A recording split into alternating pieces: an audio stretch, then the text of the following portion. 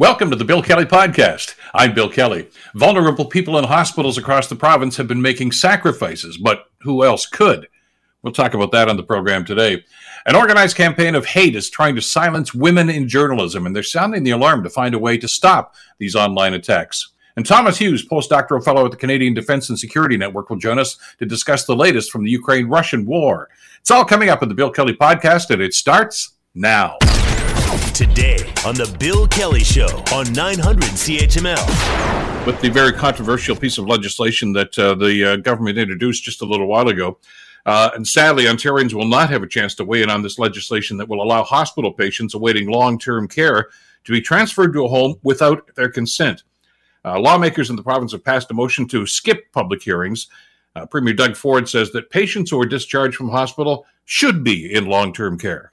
You could ask anyone in Ontario, would they want their elderly loved one sitting in a hospital, in a bed, as noise is going around 24/7, not being able to get out and take a walk, when you can give them a home?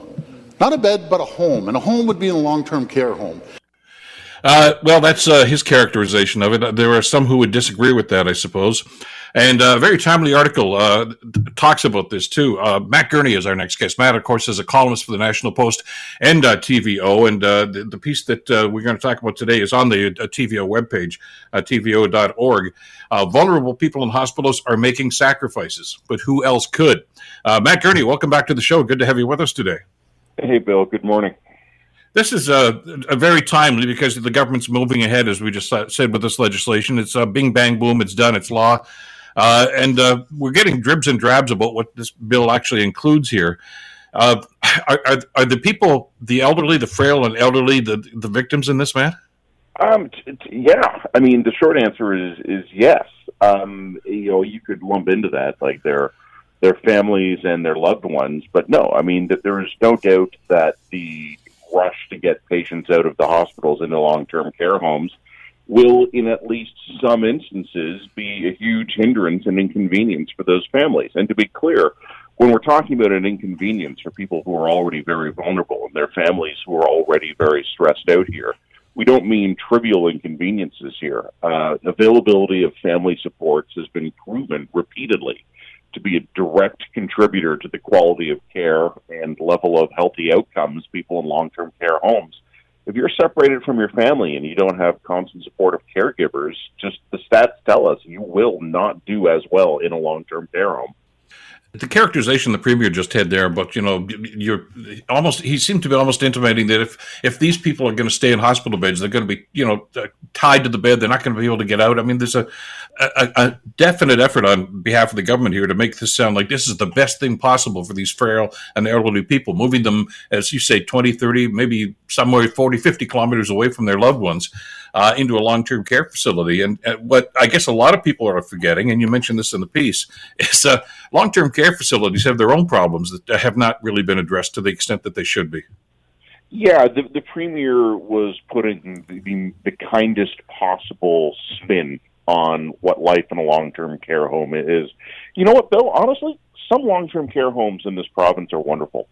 Some of them are lovely places where excellent, well-trained, well-funded staff take loving, doting care of their charges. The flip side of that is that some long-term care homes in this province are hellholes. And I think the pandemic forced us to look at that. It's something that people who had already been studying the system would have known here. Not only do we need to expand the size of the long-term care system, and I don't think there's anyone who denies that we do. It's an urgent priority, at least on paper. We need to overhaul and retrofit a significant part of it. So a big challenge we're going to have in the next few years is a lot of the money we're going to spend on long-term care facilities won't actually be expanding the capacity of the system. It will be renovating and retrofitting parts of the system. I have spent quite a bit of time in long-term care homes over the years. And like I said, some of them are wonderful. Some of them are warehouses for the dying. And there's no nice way to say that. When COVID came along, I don't think people would have been shocked if they had good knowledge of the system when they saw which of those houses became overwhelmed and in some cases needed military assistance. And again, that's something that we need to take into consideration about the facilities themselves. They have staffing problems, just as hospitals do. Some are overcrowded, as you mentioned. I'm sure they'll find room for these people. But interesting note I had from a listener the other day when we were talking about some of the pieces that are in this legislation, Matt. And you talked about warehousing people in long-term care facilities, and she hinted that this whole process that the government is undertaking right now is almost dehumanizing the frail and elderly. You know, they're taking up a bed. And, you know, we'll move them to wherever, even if it's inconvenient. We found out today some of the legislation, pieces of the legislation, that the hospital will be able to share confidential medical information with the long-term care facility that they're shipping this person out to without their consent. Of course, they can ship them without their consent, too. So that idea and that characterization of dehumanizing actually sounds kind of like what these guys are doing right now. I don't think that's an unfair characterization, Bill. The only thing I would say to this is sort of the flip side of the column we're working off of here. We're doing it for a reason. And I'm not saying that what we're doing is wonderful or nice or that it's not a sacrifice being demanded and compelled of some of our most vulnerable people. But we're doing it because we need those hospital beds. And what we're seeing here is a very brutal, ugly, there's no other way to put it, a really ugly manifestation of a problem we've had in this province for many, many years, and we didn't do anything about. So even before the pandemic, I was writing about the so-called ALC crisis, and ALC means alternate level of care. Mm-hmm. What that means is that someone comes into a hospital for medical treatment. They've been injured, they've been ill, they need health care in a hospital, and then they're done. Like, the doctors and the nurses have taken care of them, they're stable, and it's time to get them out of the hospital, and there's nowhere for them to go. Some patients, Bill, you know, I've had this experience. I walk into the emergency room, normally because I've done something stupid. They patch me up, and, you know, I walk out under my own power, and I go home. That's the ideal situation. Other people can't do that. They need to be discharged into some other, this is the ALC term, another alternative level of care. Maybe they can go home with home care support. Maybe they need mental health support in the community. Maybe they need to go to a rehab hospital for a bit, for some physio to get their strength back. Maybe they're never going to be able to live independently again, and they need long-term care. There are thousands of those patients in our hospitals today. The estimates are somewhere around 5,000 or 6,000 of them. We have a hospital system that's teetering on the brink of a catastrophic collapse, and we have 5,000 to 6,000 people in hospital beds who shouldn't be there, but there's nowhere else for them to be. So for decades, we have spent all the money in the healthcare system on the hospitals, and we have not built up all the supportive services we needed around them. This was a predictable disaster waiting to happen. There were any number of reports warning that it could happen. I and others were writing about it even before the pandemic. This is now the crisis phase. And I don't like what we're talking about doing in terms of the long-term care system. I also don't like the idea of someone showing up at an emergency room because they've been badly injured in an accident and the emergency room is closed. That therein lies the problem, and as you point out in the piece that's on the TVO webpage, we're not finished with COVID yet, which is still going to impact hospitals. The pandemic is not over, and as a matter of fact, the experts are telling us there's probably going to be another bump, hopefully not another wave, but we don't know how bad it's going to be, starting in the fall. And what kind of an impact is that going to have on the hospital system? I don't know, but whatever it is, it's going to be layered on top of, we expect, the return of seasonal influenza as well. Yeah. So one of the things that I don't know if the broader public has understood this, Bill, is that we've had weeks and weeks and weeks of reports of hospital closures. You know, it started in the rural outlying areas, and then next thing you know, a couple of weeks later, Toronto's Hospital Row, the highest concentration of medical facilities in the country's largest city, they were shutting down emergency rooms because of staffing shortages here. July and August, on a seasonal basis, are low utilization periods for the hospitals. Like, our hospitals are never not busy, but you don't expect them to be that busy in July and August. If they're already groaning under the strain, the people I know in the system I'm talking to, they are very worried about what's coming in the fall. in some ways probably the most worried they've been since the first or maybe the third wave in Ontario. When the flu comes back, our hospitals could well be in big trouble. And because you asked the question somewhat rhetorically, I suppose, is this going to be a short-term or a long-term solution? When you look at a forecast such as you've just described, I can't see how it's going to be short-term. I mean, this is not going to make the problem go away. It might be kicking it down the road a little bit, but we can't solve this in a week and a half. Moving the thousands, I think the estimate's somewhere around 2,000, maybe a bit below that. Apparently, that's the number of people in our hospitals now who are eligible for transfer, willing or otherwise, to a long-term care home.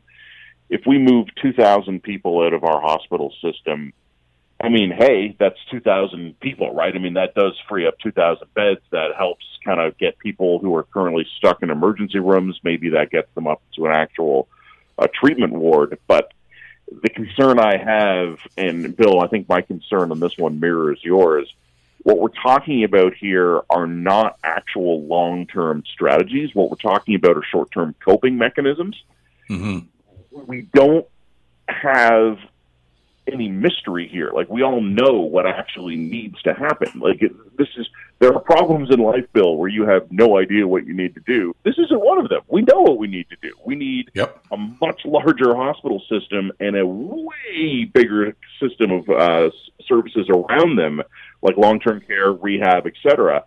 The problem is we're going to have to spend a huge amount of money on that, and we can probably find the money. I mean, your taxes, ladies and gentlemen, are going up. I don't know how else to break this news to you, but you're going to be paying more in taxes in the years to come as we try to get caught up here. Yep. Even if we just sort of abracadabra the money into existence tomorrow, we wave the magic wand, it's going to be anywhere from 3 to 10 years until spending that money actually produces any outcome here. You can train new nurses in 2-3 years. You can't just magic wand doctors into existence. And this is a province where we're not good at building things. Where are we going to build the facilities to hold new hospitals and long-term care homes? We can do all these things. It will take years. Well, and that's only the bricks and mortar aspect of it, which is monumental in and of itself. But this government seems to have had a propensity for turning their back on the staffing issue here, too, at both long-term care facilities and in hospitals, Matt. I mean, you know, it's one thing to say we're going to train more nurses, but what about the ones that are walking out the back door that just say, I can't do this anymore? Is this a net zero gain here where we're going to be in the same boat at 2-3 years from now? We don't know this yet. No, net zero is way, way too optimistic, my friend. So we graduated about 10,000 nurses during the pandemic. We probably during that time had our actual battle strength of available nurses go down by about 10,000. So these are all just aggregate numbers. I've talked to the Ontario Nursing Association. They track by active nursing licenses, which is sort of a blunt instrument because people will sometimes leave the profession, but maybe they'll keep paying their dues because they might come back later. So they only have kind of raw estimates to work with. But we know we graduated almost 10,000 new nurses during the pandemic. And in terms of their census of working nurses, there's 20,000 fewer working than there had been before. So this is a disaster, right? Like, the number of nurses taking early retirement or just quitting has dramatically outstripped the number we're able to graduate. So we're going to try and bring in some from abroad. We're talking about ways of accelerating treatment. We're talking about ways to expand the capacity of the colleges here. These are all smart things. These are all good things. We should be doing all these things. I got nothing against any of this. But again, we're looking at a return here starting a few years from now and then extending out for the rest of the next decade. We have to all collectively get through this time together. This will sound trite and flippant, and I don't mean it way. I mean this completely sincerely. God help anyone in this province with a chronic health condition. Exactly. And God help us all if we end up with another pandemic such as we've just gone through over the last 2.5 years. And again, as we mentioned, we're not even out of this one yet. Go to the webpage, tvo.org, and you can read the article. Very insightful, as always. Matt, thanks for the time today. Stay well, my friend, and we'll talk again soon. You too. Talk to you soon. See ya. Take care. Matt Gurdy, of course, columnist for the National Post and for TVO. You're listening to the Bill Kelly Show podcast on 900 CHML. An epidemic of vile and racist comments are being made online. And it seems that there's women journalists, especially women of color, seem to be the target of an awful lot of this, and it's something that we're all concerned about, of course. And I mentioned this on my commentary earlier this morning. I referenced some incidents from one by our global colleagues, of course, Rachel Gilmore, who's been the target of some of this.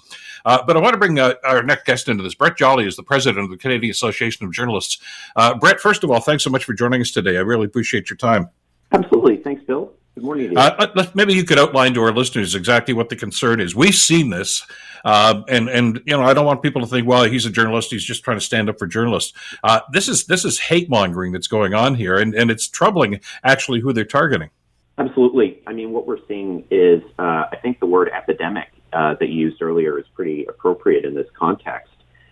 Because, I mean, as you mentioned, this is happening against journalists, but this is also happening against a whole wide range of individuals. The rise in online hate is something that we're seeing only get worse, and whether it's against politicians, for example, you would see what happened with Chrystia Freeland over the weekend when she was in Alberta. I'm thinking about, doctors and nurses dealing on the front lines of the pandemic with people who are opposed to, masking restrictions and public health safety measures. Or even, flight attendants and people who work on transit and frontline public services who are continually, threatened. And, this is more of a physical situation, but, I think the principle holds the same, that, this is completely unacceptable behavior. And I think the difference that we're seeing with the online piece is that, people are acting anonymously. And they're acting with impunity because a lot of the mechanisms that we have to try and enforce or curtail some of these, vile threats and attacks are very much analog solutions to digital problems right now. Well, victim of our times, I guess, and I get that, and we can talk about the good, the bad, the ugly of Twitter and other social media platforms. But you're absolutely right. I mean, in the day, for instance, if somebody wanted to come on a show like this and make vile comments and with profanity, etc., obviously they get edited out. Bang, you hit the button. You can't write a letter to the editor because you have to sign it, and of course they'll edit it if there's any of that stuff, or just won't print it. But with social media, the concern I'm feeling there, Brett, and I'm sure many of your members are, is there don't seem to be any rules, and if they and what rules they do have, they really don't enforce very well. Oh, absolutely. And that's why I think one of the key pillars to this, I mean, there are a lot of different angles to come at this problem. There's the political angle, there's the news organizations themselves ensuring that they're providing a duty of care to their staff. But there's also certainly, the responsibility for social media platforms to step up and say, this is unacceptable. Why are we providing the public square to allow this sort of toxic sludge and sewage to sort of spill out everywhere? And I think, this has been slow, and I think a lot of them are interested in looking at this, but I think ultimately, actions kind of speak louder than words in this case. And I think until we actually get there, we're just going to see this continue. And I'd also add that it's not just social media. I mean, we see a lot of these threats come through email, and these are encrypted email services like MailFence and Proton Mail and all these services that are designed for to have end-to-end encryption and to be very secure and anonymous. And while on one hand these are great tools for journalists, for example, to be able to communicate with sources and to tell, very, very important stories, and to provide sources with some comfort that they're able to speak, confidently and securely with journalists. We're also seeing sort of the inverse of this happen now, is that, these services are also empowering these hateful actors who are spewing this rhetoric left, right, and center. Well, we saw that in the occupation of Ottawa last February, didn't we?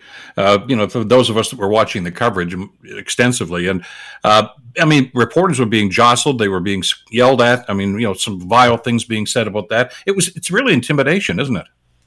It is, and it is, and that's part of the effort. I think that's why this is not just this is a legal issue, but it's also a press freedom issue, because as you mentioned there in your intro, a lot of the people who are experiencing these threats are women and journalists of color. Now, and I think that's part of a deliberate effort on the part of these individuals. I don't even know what to call them at this point, because they are sort of nameless, faceless email accounts or Twitter handles. But this is part of removing people and their perspective and lived experience from the public sphere. And I think that ultimately has a huge impact on the kind of democracy and the kind of civic dialogue we want to have on issues that we're experiencing today, and ultimately, building the country that we want to have in the future. The concern here is that it's happening, but with any problem, I guess, Brett, if you're going to solve this, you first of all have to identify why it's happening and what the motivation is for this. And as you mentioned, hate seems to be part of that. They don't want reporters, for instance, standing in front of them. They don't want that because, well, they've been told by many of their political leaders or leaders, cult leaders, whatever you want to call them, that the media is bad. They lie. They don't, they're going to color you in the wrong direction here. They're going to tell the media, the public stuff that we don't want them to hear. They're going to sway people away from our points of view, et cetera, et cetera. And as a result, I think we have to look at some of those people. The most obvious example, I guess, is a guy like Donald Trump, who basically said the media are all liars, except the media that, agree with him. And his followers buy into that. And that's how this persecution starts. And this is how it festers. Absolutely. And I think a lot of people see Mr. Trump and other political leaders, and this is a legitimization effort. They seek legitimacy because they say, well, that's the president of the United States and he's saying that, or that's the leader of so-and-so political party, or in this country or that country, and they're saying this kind of stuff. I think that only accelerates some of these, kind of authoritarian tendencies that these individuals are trying to espouse, but also emboldens the people who, follow these things, these people and their commentary without question, because it fits within some biases, pre-existing biases that they have. And how they see the world, because for whatever reason, they don't want to be, they're not as curious, perhaps. They don't want to investigate the facts to the same level of scrutiny, or they, potentially just go down the rabbit hole of conspiracy theories. And that sort of fits with their overarching worldview. And I think that's a huge problem for our democracy. Well, and it's identifying an enemy, and the Pierre Poilievre situation with Rachel Gilmore from Global News, I think was emblematic of that. She was questioning him. That's her job, first of all, and she's not a supposed journalist; she's a very well-respected journalist. But to denigrate her reputation like that, and then to basically call her out and say, well, she was trying to set a trap. If you're going to be a politician in any level of government, Brett, in this country or in most other countries, you should be up for scrutiny. And if you don't like it, well, don't attack the people that are trying to do their jobs and present the facts to the public at large. Absolutely. No argument here. I think, we really need to think about, what it is we're voting for and what kind of country we want to build. Where do we want to live? Do we want to live in an autocracy or or worse? Or do we want to live in a democracy where, the idea that the exchange of ideas, that means that, and that's how things work. Unfortunately, I think that is ultimately lost, and what we've seen so many times is individuals can criticize the work of journalists and others.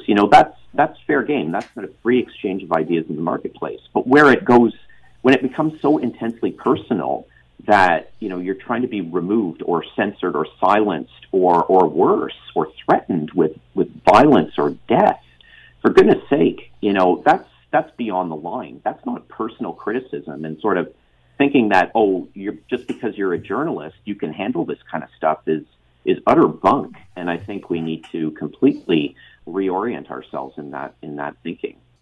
And when you see some of these comments, and I've talked to a number of journalists that have been victimized by this, you don't know if they're going to follow through on the threat or not. Because in some places they've done that. And how serious are they? But on the other hand, some people are dismissive of this whole argument, and I'm sure I'm going to get emails when you and I finish our conversation this morning saying you're making a big deal out of nothing. These are just fringe people, lunatic fringe, and they're isolated incidents. I think the pattern that you've talked about here, and this is one of the reasons why you address this with the CAJ, is that this seems to be almost like an organized pattern here. This is like a campaign to try to point out and focus on certain journalists. Absolutely. Well, Bill, I think that's the key takeaway that we're continually reinforcing for political leaders, for law enforcement, is you can't see this as discrete incidents, as individual cases that come up of people having a bad day, or pulling pranks, or any of those kind of things. Like, we have to be able to see the forest for the trees here and take a step back and say, that there are connections. And if we miss those connections, we are unable to mitigate the threat. And I think that's what we're saying ultimately to law enforcement, is there needs to be a more comprehensive approach. It can't just be Ottawa police doing one thing, Toronto police doing one thing, RCMP doing one thing. There needs to be a way, way better system, an interconnected system of sharing information and improving processes, because frankly, what is out there right now is just not going to solve the problem at all. And your point is well taken. I mean, maybe a journalist, an opinionator, whatever, may have a certain point of view that somebody doesn't like. Well, that's you're entitled not to like it, and you're entitled to disagree with them in situations like that. But to simply say, okay, we're going to target people that don't feel the same way we feel about the way the world is these days, it's discriminatory, certainly. But as you say, as soon as you restrict those members of the media from reporting or opining on whatever the case might be, you're into a bad situation. I mean, that's what happens in Russia and China. I don't want to see it happen in Canada. No, I don't either. And I think that the point that we really need to re-emphasize here is that, this is people doing their job. They're the sort of conspiratorial idea that, journalists are on the payroll of the government. I mean, that's just ludicrous, absolutely ludicrous. But the reality is that hate and harassment that we're seeing against journalists has a chilling effect on democracy. And, if that's the kind of country we want to build, well, then we really need to be able, I'm frankly extremely fearful of what the future holds. And I think, we're at a really key point here where we can say, we need to take action and to emphasize that this is not acceptable, because this is just people doing their jobs. Or we just sort of continue to sit on our hands and say, I'm sure things will get better. And I'm not too confident in that latter scenario at all. Well, not at all. And we've got to be diligent about this. And you're right. There has to be some uniformity here from law enforcement, too. I mean, a threat is a threat. If somebody threatens to kill you face to face, police will more often than not react to that. But if they do it online, I've heard situations and talked to victims of this where they just said, well, it's almost impossible to trace. Well, I'm sorry. Something has to be done about this, because as long as they can hide behind that anonymity, it's going to continue. And we see how fractured our friends to the south are right now. And there's starting to be some cracks here, too. And I don't want it to get as bad as it possibly could. And this is one of the contributing factors. Brent, I'm glad you spoke up about this. A lot of people are very concerned about this. And I think it's something that we need to continue to talk about, shine the light on this stuff. Thank you so much for the time today. Really appreciate it. Absolutely. Anytime, Bill. Please look forward to talking to you more about this. And all we can do is turn up the heat and keep the pressure on. Absolutely. Take care, Brent. We'll talk again soon. That's Brent Joly, who is the president of the Canadian Association of Journalists. You're listening to the Bill Kelly Show podcast on 900 CHML. A number of events occurring in Ukraine over the last couple of days. Clearly, the military operations are starting to ramp up. And all eyes are on the Kherson region in Ukraine right now, claiming a bold move on the Russians. Charles de Ledesma has some details. A surge in fighting on the southern front line and Ukrainian claims of new attacks on Russian positions is feeding speculation that a counter-offensive to try to turn the tide of war has started. The British Defence Ministry said that as of early Monday, several brigades of the Ukrainian armed forces have increased the weight of artillery fires in front-line sectors across southern Ukraine. Meanwhile, a UN nuclear watchdog team has arrived in Kiev and is further preparing a mission to safeguard the endangered Russian-occupied Zaporizhia atomic plant from a nuclear catastrophe. I'm Charles de Ledesma. To get some insight into this, pleased to welcome back to the program Thomas Hughes. Thomas, of course, is a postdoctoral fellow at the Canadian Defence and Security Network. Thomas, great to have you back on the show. Thanks for the time today. Not at all. Thank you for having me. It's great to be here. Great to have an opportunity to talk about some real changes that have happened in this conflict over the last couple of days. Well, let's talk about the military aspect. I do want to talk about the nuclear reactor, too, and maybe get an update on that. But as Charles de Ledesma figured in his report here, there seems to be strong indications of a counterattack by the Ukrainians. The Russian, apparently, official word out of Moscow is, there was one, but we've already defeated it. It's old news. What are you hearing? So it's obviously very difficult to get a clear picture of exactly what's happening on a sort of hour-by-hour basis. A lot of that is for good reason. We heard Zelensky last night essentially suggesting we're not going to give you that sort of information because operational security is crucial here. But I think from what we can get in sort of broad terms, there were certainly 3, probably 4 axes of advance or attack from the Ukrainian forces around the Kherson region in the south of Ukraine. It appears that, reading between the lines, it's possible that one of those didn't have the success that they had anticipated or hoped for, but it looks like there has been more success in perhaps 3 of those. I think we have to be really careful as well. It's one of these situations where it's very tempting to look at maps and look at the changing colours of maps and see advances as taking ground and then shading it in afterwards. And that's not going to quite be the case. That said, I think it's really very apparent that Ukraine has put huge pressure on Russian forces in that region, and that the front lines have moved back towards Russia, and Ukraine is making progress towards Kherson. In the Russians' presence, of course, in the southern part of Ukraine was done early on in the war. How entrenched are they there? It's a good question. I mean, they seemed to be fairly strongly entrenched there. One of the big challenges for Ukraine, in my opinion, over the course of the war has been to prevent Russia from digging in as strongly as they might do in that region. We always knew that Ukraine hoped to be able to conduct a counteroffensive at some point. And obviously that is made significantly easier if you disrupt any efforts to create that defensive structure. I think what's also been extremely notable over the last weeks, I think as we've talked about, is the shaping operations of the Ukrainian forces and the way in which they have really very effectively disrupted Russian ammunition supplies in the south of the country. A lot of bridges have now been targeted, which prevents the logistical support for the Russian troops on the front line. So I think alongside that question of how well dug in are they, is how long can they continue to maintain a defense when they're not receiving those supplies? And I think Ukraine has been, as I say, extremely effective in doing that.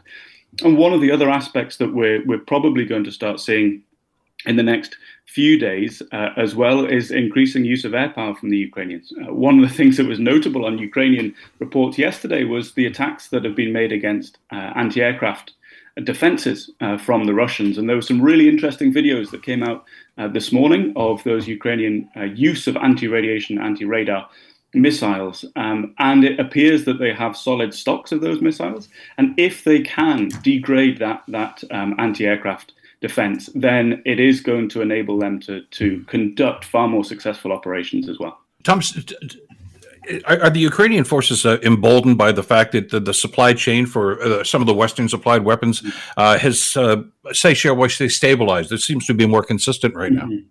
Yep, absolutely. And I think the question about the stability of those supply chains is huge for 2 reasons. The first, more proximate. I think it's going to be interesting to see the extent to which Western nations are able to continue to produce these weapons. I mean, that we haven't seen weapons being used in this quantity for quite some time now. So I think that's an important aspect of this, kind of slightly tangential to the war overall. But the second aspect of this offensive, there's significant military benefit to taking Kherson, which we can talk about absolutely if you would like. But there's also huge psychological benefit of maintaining an offensive posture, maintaining that morale. And I think it is crucial that Ukraine can demonstrate that it is able to move forward, that it is able to conduct offensive actions to enable the West to continue to justify sending those sorts of equipment out to support them. So I think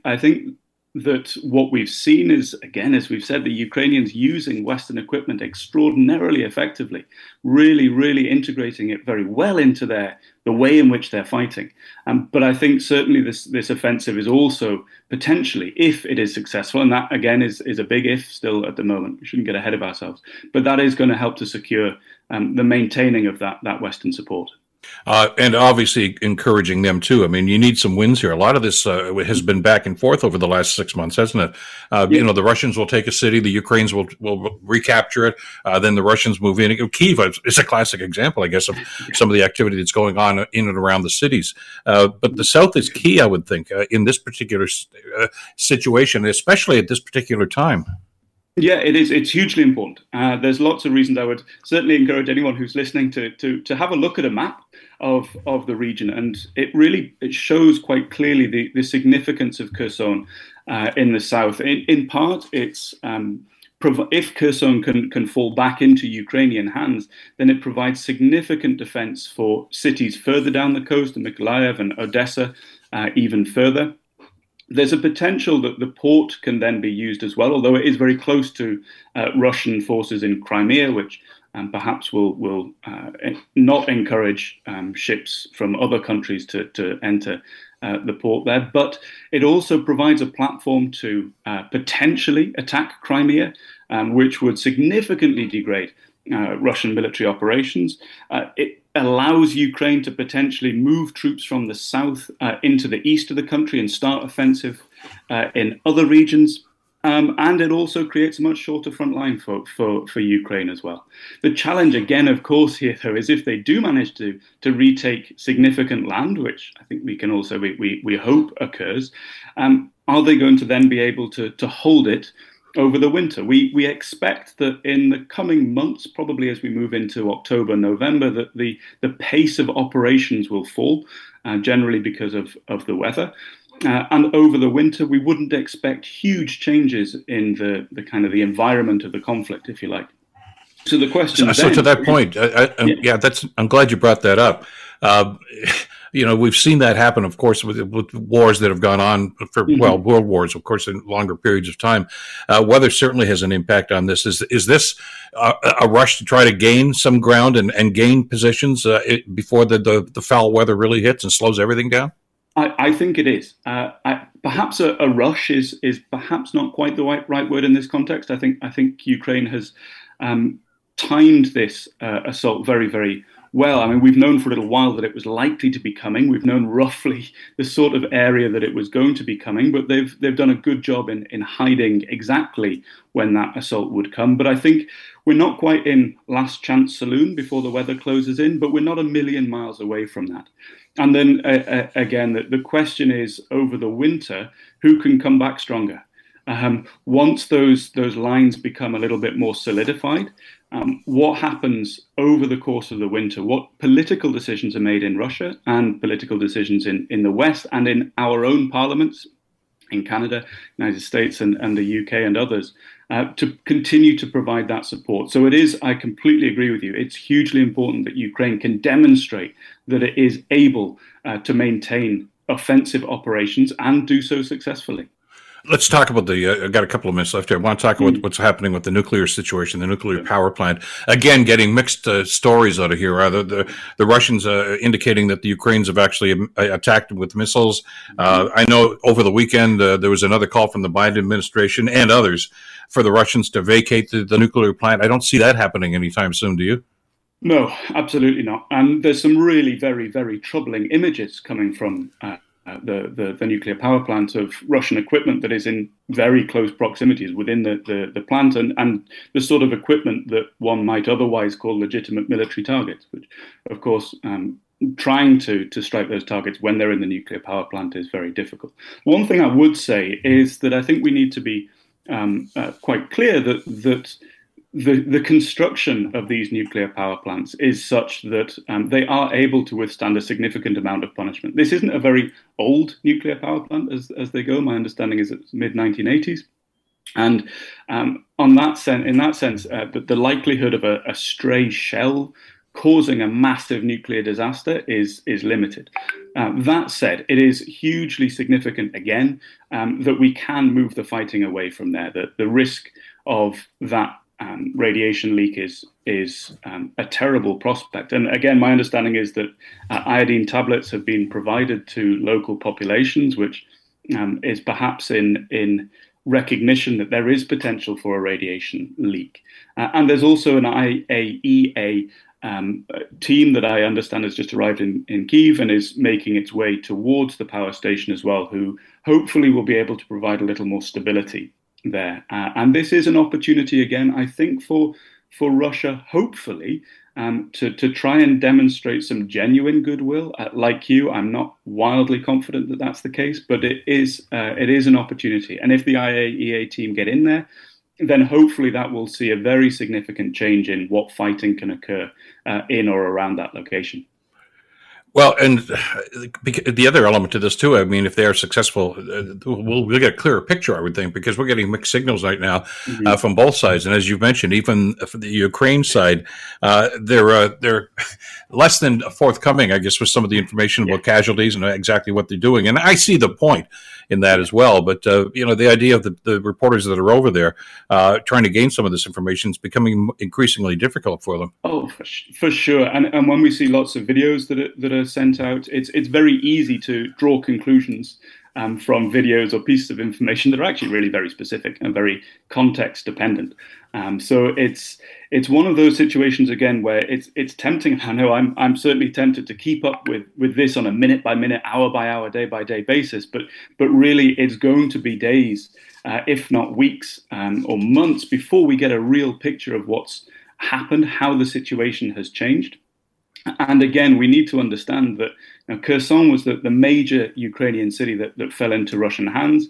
But there's a long way to go, even if that is recaptured for Ukraine. And Zelensky has been very, very sure in his position about the reality of pushing the Russian forces back out of Ukraine again. And this really is the first phase of an offensive in one area.